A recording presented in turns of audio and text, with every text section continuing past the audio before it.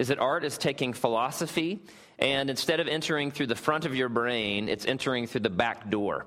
And that art enters in and it changes the way that we think. It affects the way that we feel and what we believe to be good and bad, true or false, right? And that's true with paintings. It's true with any form of art. That is still true. And so what we've been actually looking at over the last couple of weeks is we've been looking particularly at songs and music. And in some respect, that's kind of a low-hanging fruit to take a look at different songs and different music in our culture and to see, what those things are communicating to be, again, true or false, good or bad, right or wrong, and to see why it is that these certain songs really resonate with us, particularly we're looking at songs that aren't explicitly Christian by any means. And so a couple weeks ago, we did the song Shame by the Avett Brothers.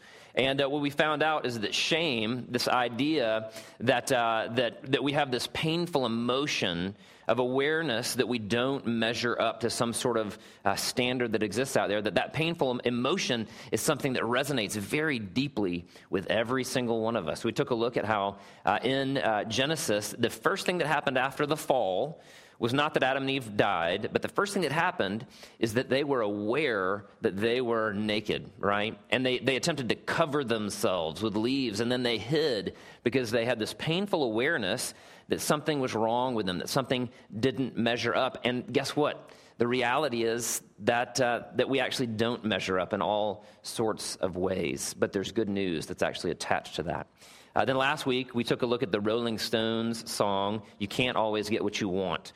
And again, part of the reason we took a look at that song is because most people, if not all people, have this sneaking suspicion that their lives aren't meaningless and that the events in their lives are actually more than just simply the product of chance. And that something, whether it's fate or a personal being such as God, is actually using the events of their lives very intentionally and bringing them to a very intentional culmination. Of course, what we see in Romans 8:28 is that actually is true, that God uses all of the things that happens in our lives, both good and bad, and that he uses them in order to create something beautiful and wonderful in our lives, but also he uses them to accomplish his glory. So there's good news to be found in that.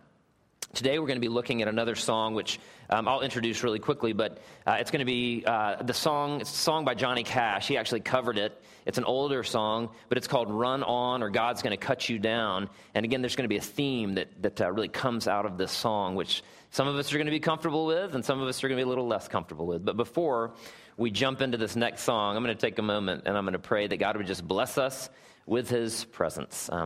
Let's pray. Father, thank you for this morning. I thank you for these people.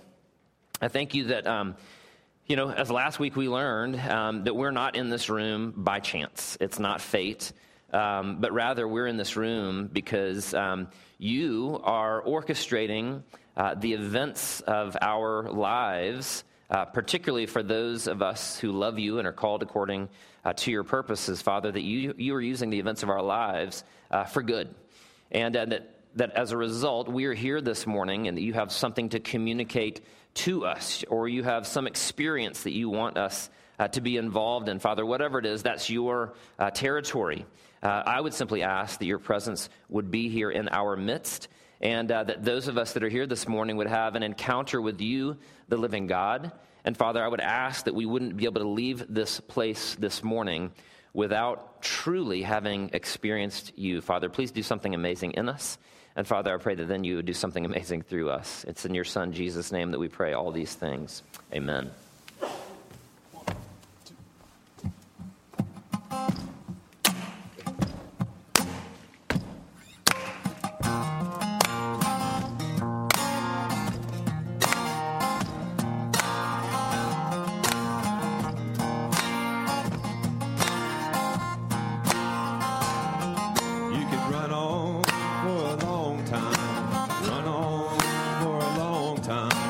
Run on for a long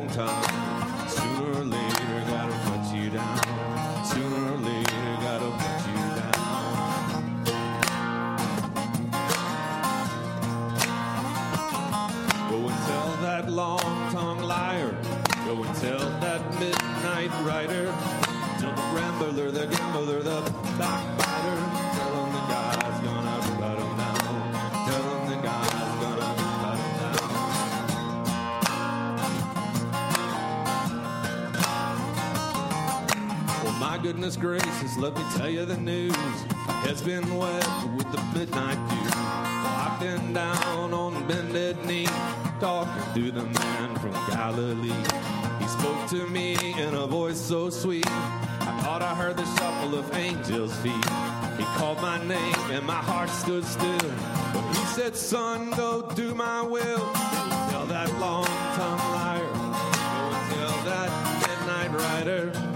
Tell the rambler, the gambler, the backbiter. Tell him the God's gonna cut him down. Tell him the God's gonna cut him down.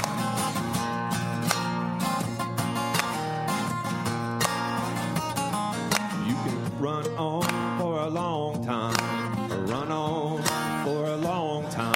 You can run on for a long time. Sooner or later, gotta cut you down. Sooner or later, gotta cut you down.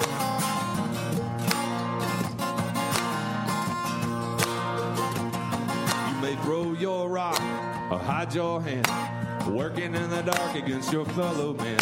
But as sure as God made black and white, what's done in the dark will be brought to the light. You can run on for a long time. Run on for a long time. You can run on for a long time. Sooner or later, God'll cut you down. Sooner or later, God'll cut you down.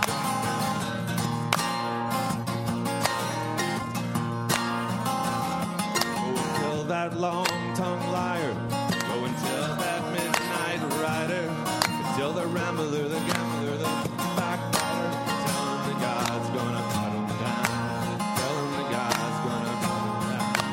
Tell him the God's gonna cut him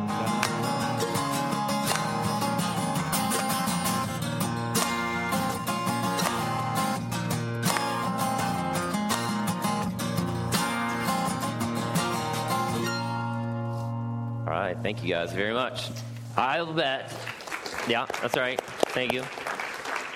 I'll bet that at 6 o'clock today, you're going to be humming something, and you're going to be, what am I humming? And you're like, oh, I'm humming that song, right? God's going to cut you down. Anyway, it's funny, it's funny. I've told you guys this before, but I played soccer for years and years and years. And when I was younger, like in my younger, less mature, less holy days, if I was out on the soccer field, I might have some song running through my brain, and it might have been like an AC/DC song, just to be very honest with you, or some other like horrible hard rock song or something.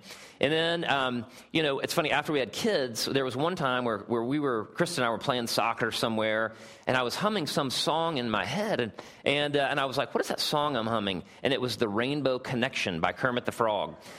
And I was like, wow, it's amazing how having children really changes your internal playlist. Anyway, so whatever. So thank you, David, and thank you guys for being willing to play that. That's a really amazing song. And again, I'm not going to give you the whole history, but that's a song that's been covered and covered and covered again. And the most famous cover is actually the one that David just did, which is by Johnny Cash, right? And it was released posthumously on an album. And in 2008, that song and the video that was associated with it actually won a Grammy. So it was very, very popular. Moby, who is this sort of electronica sort of DJ type guy, has also covered it. It's been covered time and time again. And in the video that I mentioned that won the Grammy, it's interesting. There are 60 some odd different famous people in the video. I'm not going to read all of them, but I'll read some of them, and I'll do it for a purpose. But in the video are people like Bono, Iggy Pop, David Allan Coe, Kanye West, Flea of the Red Hot Chili Peppers, Kid Rock, and Jay-Z, and that's just to name a few. I mean, there's, again, 60-some-odd people that are all super recognizable that are in this song.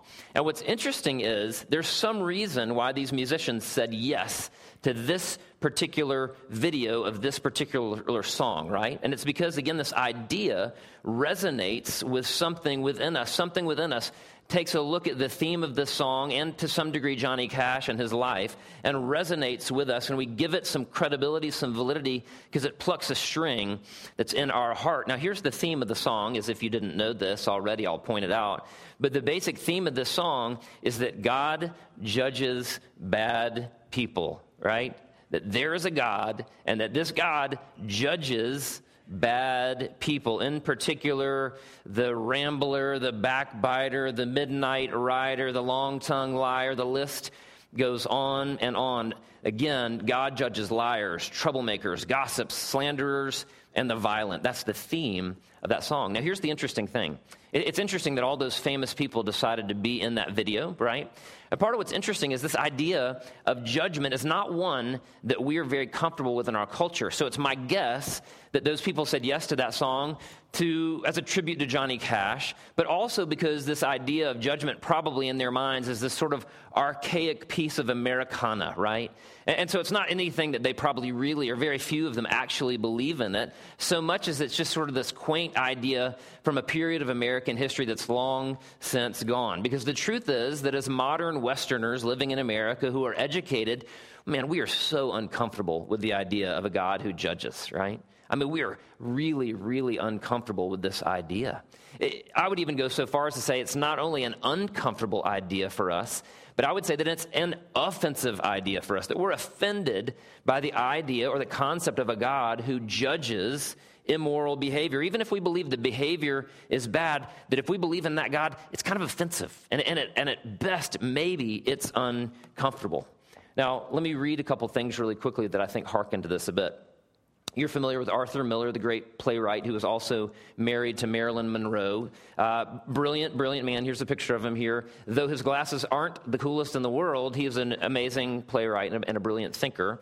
And in one of his plays called After the Fall, there's a character in the play whose name is Quentin. Most people who study literature said the Quentin character in After the Fall is really a projection of Arthur Miller into this play. But listen to one of the quotes from Quentin, and it'll deal with this idea of a God who judges very quickly. He says this, "You know," this is the Quentin character in the play, "you know, more and more I think that for many years I looked at life like a case at law, a series of proofs. When you're young, you prove how brave you are or smart. Then what a good lover, then a good father, finally how wise or powerful or whatever. But underlying it all, I see now that there was a presumption that I was moving on an upward path towards some elevation where, God knows what, I would be justified or even condemned, a verdict anyway. I think now that my disaster really began when I looked up one day and the bench was empty," right? All of a sudden there's no judge. He goes on to say, "No judge in sight. All that remained was this endless argument with oneself, this pointless litigation of existence before an empty bench, which of course is another way of saying despair." In other words, what Arthur Miller is saying, he's saying we're created as human beings to have this idea of a standard. We have a standard of aesthetics. We have a standard of morality. We have a standard of ethics and right and wrong and good and bad and truth and false. And we're constantly living our lives, and we're aware of this standard. And if we're a good person, hopefully we're actually aspiring higher and higher up that chain until there's some verdict that will be given. And what Arthur Miller here is saying is, he said there was at some point in time where I changed my belief system and I thought, what if there's no judge? What if there's no God that actually cares about right and wrong, good and bad? And what he is saying as a brilliant thinker is he's saying, if that's the case, then the only thing that's left is despair, because it's all meaningless. It's all meaningless. The love that you have for your wife, that's not love. It's just some sort of chemical reaction in your heart. You know, the fact that you would throw yourself in front of a train to protect your children, that's not love. All that is sort of this evolutionary sort of, chemical reaction that wants you to protect your DNA in those children. The response of beauty to a painting, that's not really some sort of higher feeling. That's just, you're just a raccoon that's impressed by some shiny little glittery object. That's all you are. And what he's basically saying is if there's no God, if there's not a judge who evaluates right and wrong, good and bad, truth and false, then the only appropriate response is despair. Does that make sense? Just go ahead and despair. This idea of God it's just ridiculous. Go ahead and give up and just live life, do whatever makes you happy. That's one answer, right? If there isn't a God, there's only despair. There's another answer or another argument along this line There's a man named Miroslav Volf who is a Yale theology professor. He grew up in what was Yugoslavia, what is now Croatia. And again, that was a socialist state at that point in time, governed by Marxist ideals. Christians were unwelcome there. His father actually was a pastor and underwent persecution. Of course, during all the political turmoil that existed there was tons of suffering. There was tons of killing. There was tons of evil that went on there. And Miroslav Volf, in a book called Exclusion and Embrace, has the following quote. It is long. I will break it up a little bit to address certain things he's talking about. But stick with me if you will. He says this. He says, one could object that it is not worthy of God to wield the sword. Is God not love, long-suffering, and all-powerful love? A counter question could go something like this. Is it not a bit too arrogant to presume that all our contemporary sensibilities about what is compatible with God's love are so much healthier than those of the people of God throughout the whole history of Judaism and Christianity? In other words, what he's saying there is he's saying, look, we're this little blip on the radar in terms of our particular perspective on God in the West. And we think this idea of a judgmental God is just so offensive. But what he's saying is, look at the history of Judaism and Christianity. He might even have added to it, Islam and all these other religions. And what he's basically saying, isn't it really kind of arrogant of us to think that our view of God trumps all those other people's views of God? That's what he's essentially arguing. He goes on to say, most people who insist on God's nonviolence cannot resist using violence themselves, or tacitly sanctioning its use by others. In other words, what he's saying is, we in the West, and he's including himself in the West, he said, we're so offended by this idea of a God who is judgmental. But at the same time, we support wars that are all over the world. We support the use of violence. We support all sorts of different ways in which violence is manifest. He goes on to say, we deem the talk of God's judgment irreverent, but think nothing of entrusting judgment into human hands, persuaded presumably that this is less dangerous and more humane than to believe in a God who judges. Does that make sense? Like, we entrust judgment into human hands. We don't have any problem with that. Why all of a sudden do we have a problem with believing in a God who actually would do the same? That we should bring down the powerful from their thrones seems responsible.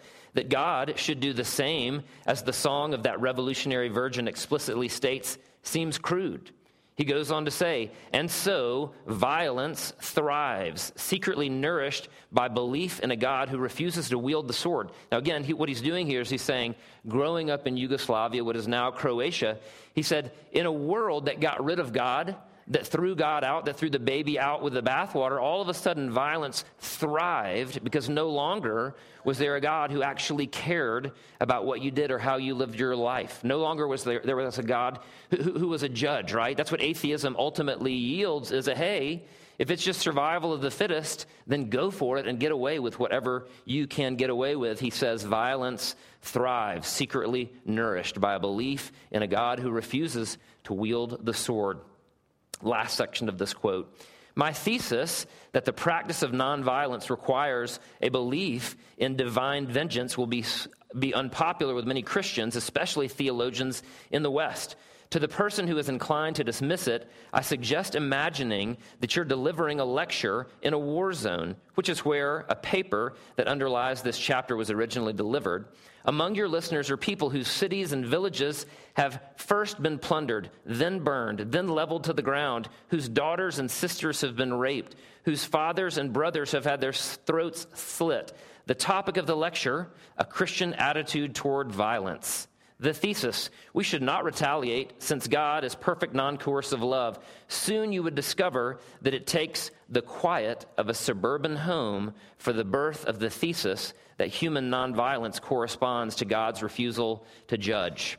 In a scorched land soaked in the blood of the innocent, it will invariably die. And as one watches it die, one will do well to reflect about many other pleasant captivities of the liberal Western mind. See that? I mean, it's just really kind of funny.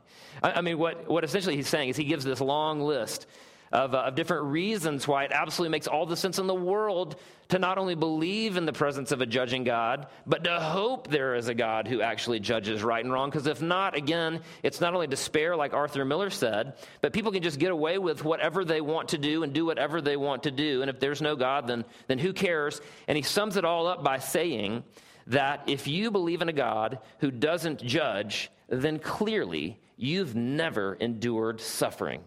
If you believe in a God who doesn't judge, then clearly you've lived this comfortable suburban life where everything's always gone right and it's always been very easy and you've really never been wrong. Does that make sense? I mean, both of these brilliant men are basically saying we better hope that there is actually a God who cares about right and wrong. We better hope that there is a God who actually judges right and wrong and good and bad. Now, what does the Bible have to say about this whole topic? What does it have to say about this discussion? Let's look really quickly at Romans chapter 14. And my guess is that any of you in this room who've ever read much of the Bible before know that there's going to be plenty of verses that we could appeal to, but we'll just touch on a few of them. Verse 10 of Romans 14 says this: "Why do you pass judgment on your brother? Or why do you despise your brother?" In other words, is it really your place to judge someone else? And why do you demonstrate ungodly behavior by despising your brother? He goes on to say, "For we will all stand before the judgment seat of God." Okay, let me let that sink in for a minute. For we will all stand before the judgment seat of God. You don't need to judge. That's God's territory. "For it is written, as I live, says the Lord, every knee shall bow to me, and every tongue confess to God. So then each of us will give an account of himself to God." In other words, what this verse makes very clear is that there is indeed a judgment, that we will all stand before God to give account of ourselves to our Creator, our Maker.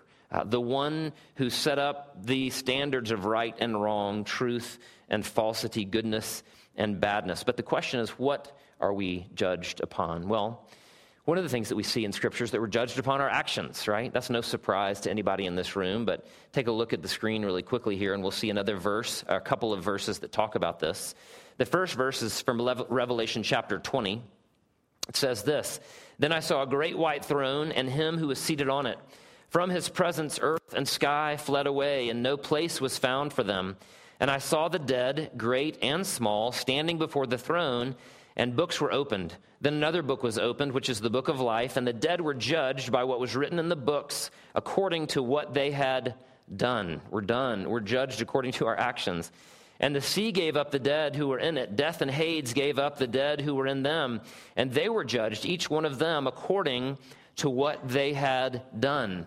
The theme of this passage very quickly is we will be judged. Part of the account we give of ourselves before God will be based upon what we have or have not done, upon our actions. Listen to the words of Galatians chapter 5. It carries this thought further. Galatians 5 says this: "The acts of the sinful nature are obvious: sexual immorality, impurity and debauchery, idolatry and witchcraft, hatred, discord, jealousy, fits of rage, selfish ambition, dissensions, factions, and envy, drunkenness, orgies, and the like. I warn you," says Paul, "as I did before, that those who live like this, who continue to live like this, will not inherit the kingdom of God." Right? This passage from Galatians makes 2 points at least here, and actually more. And one of the points it makes is that certain actions are clearly destructive. That this list of actions are wrong precisely because they actually wound and hurt and undo the created order of human relationships as God intended them to be. And so, in other words, improper expressions of sexuality, that those improper expressions hurt people and destroy human interaction and the human fabric of sociology as God intended it to be. In other words, those actions hurt people. And we hurt one another when we engage in those interactions. And not only that, but we actually destroy the fabric of society. This passage of Scripture goes on to say that improper relationships and relational tactics, now aside from sexuality, again, hurt people and again destroy the fabric of humanity. In other words, what God is saying in this passage of Galatians is that the reason that certain things are wrong are, one, because they're a reflection of my character, but two, because they actually hurt people. They actually create a world in which I don't want you to live. I don't want the world to be that way. We pray for the invisible kingdom of God to become visible in Rome, Georgia, and to the ends of the earth, because God's kingdom is a kingdom where human beings actually flourish as we were created to flourish. The second thing we see in this passage is not only that these actions are destructive, but that people who continue to live in these destructive patterns will be judged accordingly, that there's a judgment that actually is commensurate with these actions. Now, there's a New York Times article that came out in 2011, and in the article, the author of the article was interviewing Vince Gilligan, who was the writer and the producer of Breaking Bad. Now, I don't know if any of you guys have seen Breaking Bad. Here's a picture of Jesse from Breaking Bad. It may be a mini-series or whatever you call these series. Maybe not many of you have seen it. Some of you have. But listen very quickly to a little section of this article with, again, Vince Gilligan. So I'll jump into the story from New York Times. The article says this: the hit TV show Breaking Bad follows the story of Walter White, a mild-mannered chemistry teacher who, after receiving a terminal diagnosis, turns to cooking crystal meth to provide for his family. After he develops a taste for the trade, Walt slowly turns into a bold but degenerate thug. But the show doesn't soft-pedal the consequences of sin. The show's creator, Vince Gilligan, says, if there's a larger lesson to Breaking Bad, it's that actions have consequences. I feel some sort of need for biblical atonement. Okay, this is the guy who's the writer and producer of the show. I have some need for biblical atonement or justice or something. In one of the most memorable scenes of season 4, the biblical implications of Gilligan's vision becomes clear. Walt's younger accomplice, Jesse, that was the picture we had up a minute ago, Jesse commits murder and then attends a Narcotics Anonymous meeting in hopes of finding relief. After Jesse shares a thinly veiled version of his crime, the group leader counsels self-acceptance. We're not here to sit in judgment, he says, to which Jesse explodes. Why not? Why not? If you just do stuff and nothing happens, what's it all mean? What's the point? So no matter what I do, hooray for me because I'm a great guy, it's all good. No matter how many dogs I kill, I just, whatever, do an inventory and accept. It's not surprising that Vince Gilligan believes in hell and judgment for human sin. He says, Vince Gilligan that is, he says, I want to believe that there's a heaven, but I can't not believe that there's a hell. Does that make sense? In other words, here's this guy who produces and writes this really violent and gritty and icky series that delves into sort of the depths of sin and its consequences. And the writer and the producer basically says, absolutely, I believe in a God who judges. The Bible delivers the bad news that Vince Gilligan affirms, that judgment is coming and that it will be based upon what we have or what we haven't done. Did I say Happy Mother's Day already? Just checking. Just checking. Not only will this judgment be based upon what we have or haven't done, but it'll be based upon what we have said. It'll be based upon our words. Listen to Matthew chapter 12. Jesus is speaking here. Jesus says this: either make the tree good and its fruit good, or make the tree bad and its fruit bad. For the tree is known by its fruit. You brood of vipers, he's speaking to the Pharisees or the religious folks. That could be us today. How can you speak good when you are evil?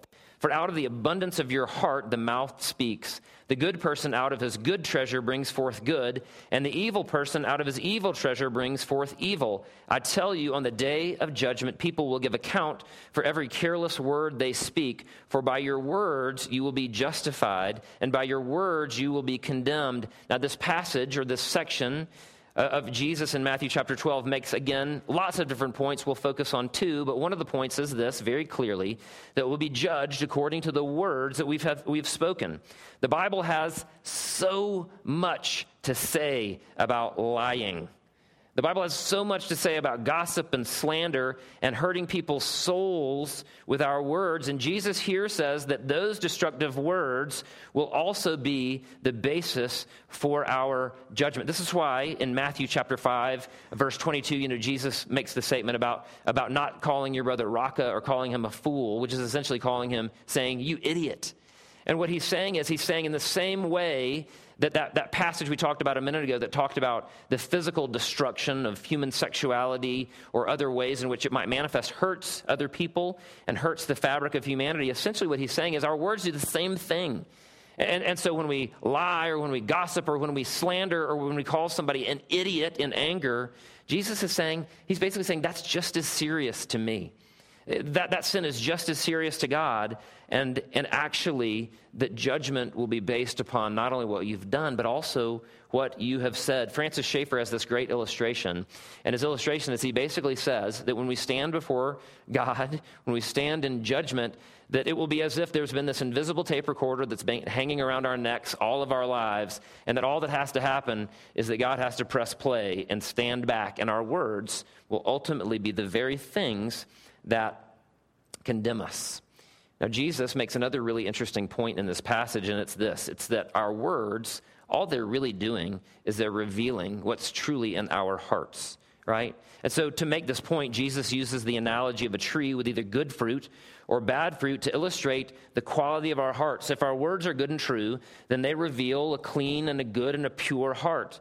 If our words are dishonest and destructive, then they reveal a heart that is rotten with sin. Some of you have seen the movie Liar, Liar with Jim Carrey. I think it came out back in the late 90s, right? But Jim Carrey in this movie is a lawyer, and he is a nasty, icky lawyer who will lie and cheat and do whatever it takes to win his particular cases.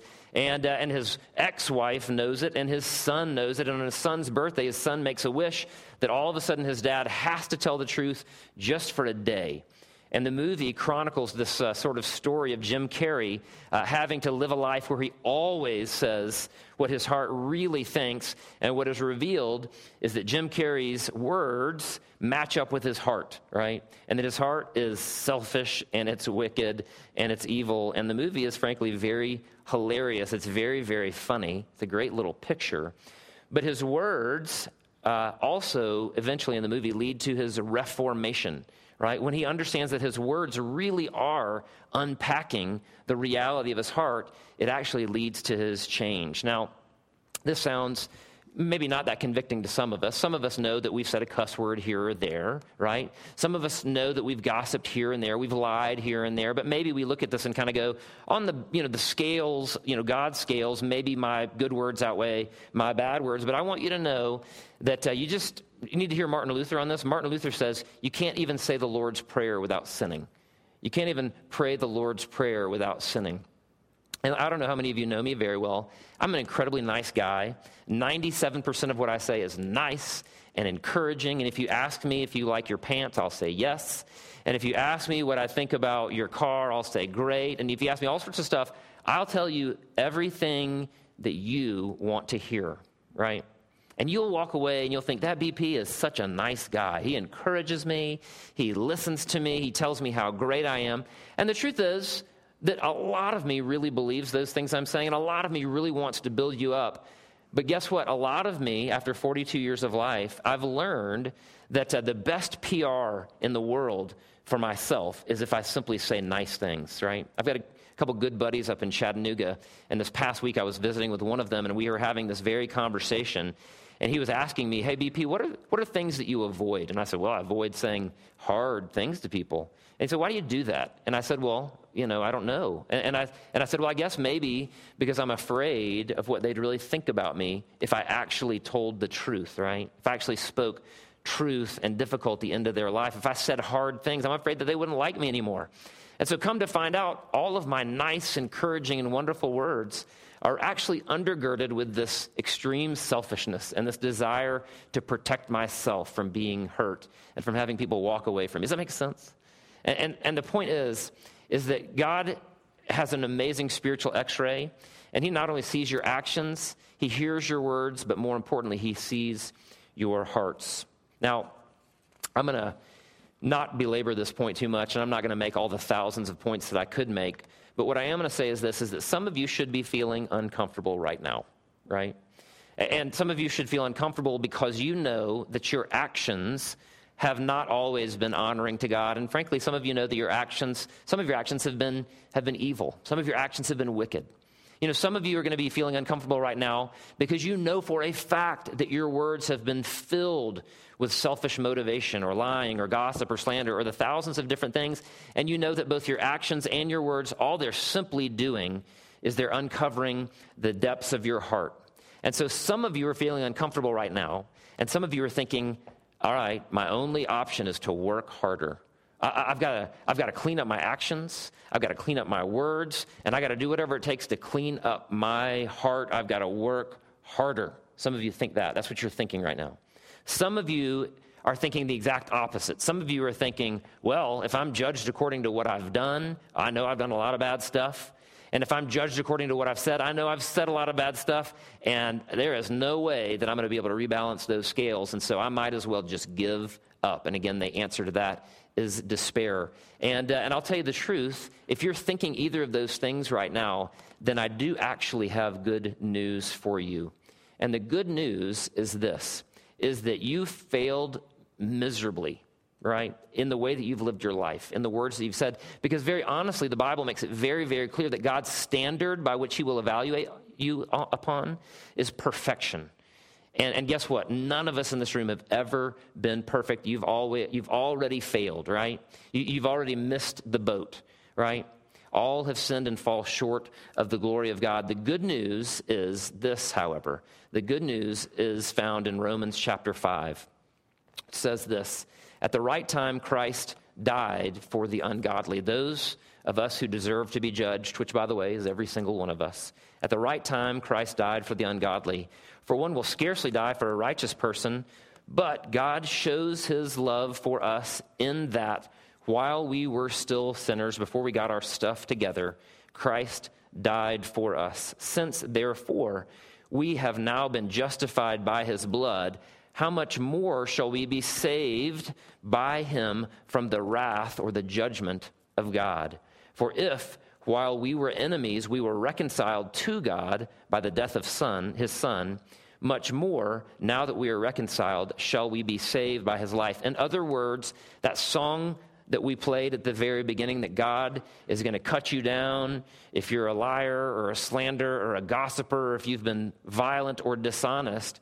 The good news is that God, instead of cutting you down, has basically said, I'll cut my own son down on your behalf in your place. And for those of us who trust in his son, Jesus alone, for our salvation, we have a God who basically said, I'll pour out my wrath on myself. I'll swallow the cup of wrath. I'll take the punishment that you deserve upon myself. That's exactly what Genesis 15 talks about. If you guys are familiar with the passage of Genesis 15, it's essentially where God makes a covenant with Abraham. And instead of God making the covenant with Abraham, God essentially says, step over to the side. I'm making this covenant with myself. And in this covenant, what I'm saying is that if you fail to keep the requirements of the covenant, I will be the one to suffer the punishment of the demands of this covenant. Does that make sense? Again, God, instead of cutting us down as we rightfully deserve, offers to cut himself down in our place. And by the way, this action of judgment, this action of wrath, these emotions that God has, these are actually wonderful, wonderful emotions that we shouldn't feel uncomfortable with. Listen to a little segment of a passage that I read out of a Christianity Today. Again, here's essentially the talk, and in it there are a couple quotes, but just follow along with me if you will. Primarily, this is by a woman named Becky Pippert, and she says this about hell and wrath and God. She said, people ask, what kind of a loving God could be filled with wrath? But any loving person is often filled with wrath. In Hope Has Its Reasons, Becky Pippert writes, think how we feel when someone we love is ravaged by unwise actions or relationships. Do we respond with benign tolerance as we might towards strangers? Far from it. Anger isn't the opposite of love. Hate is. And the final form of hate is indifference. Pippert then quotes E.H. Gifford. Human love here offers a true analogy. The more a father loves his son, the more he hates in him the drunkard, the liar, the traitor. She concludes, if I, a flawed, narcissistic, sinful woman can feel this much pain and anger over someone's condition, how much more a morally perfect God who made them?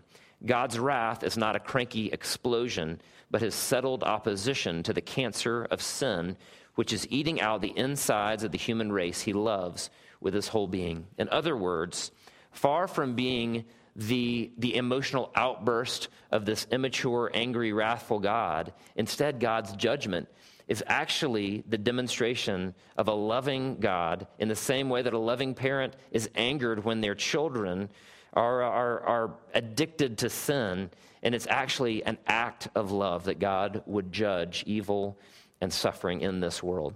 And we need to understand that the very reason for that judgment, and even the judgment he pours out on his own son, is because he ultimately loved us enough to send his only son, that whosoever believes in him should not perish, but have eternal life. Let's take a moment and let's pray.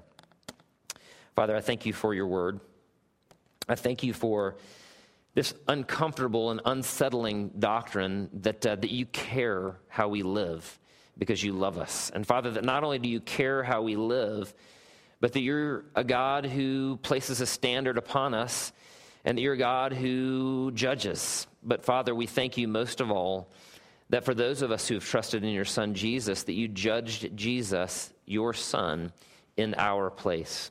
And so, Father, it is in your Son Jesus that we place our hope and our trust. It is in your Son Jesus that we find our strength. And so, Father, we pray all of these things today in Jesus' name. Amen.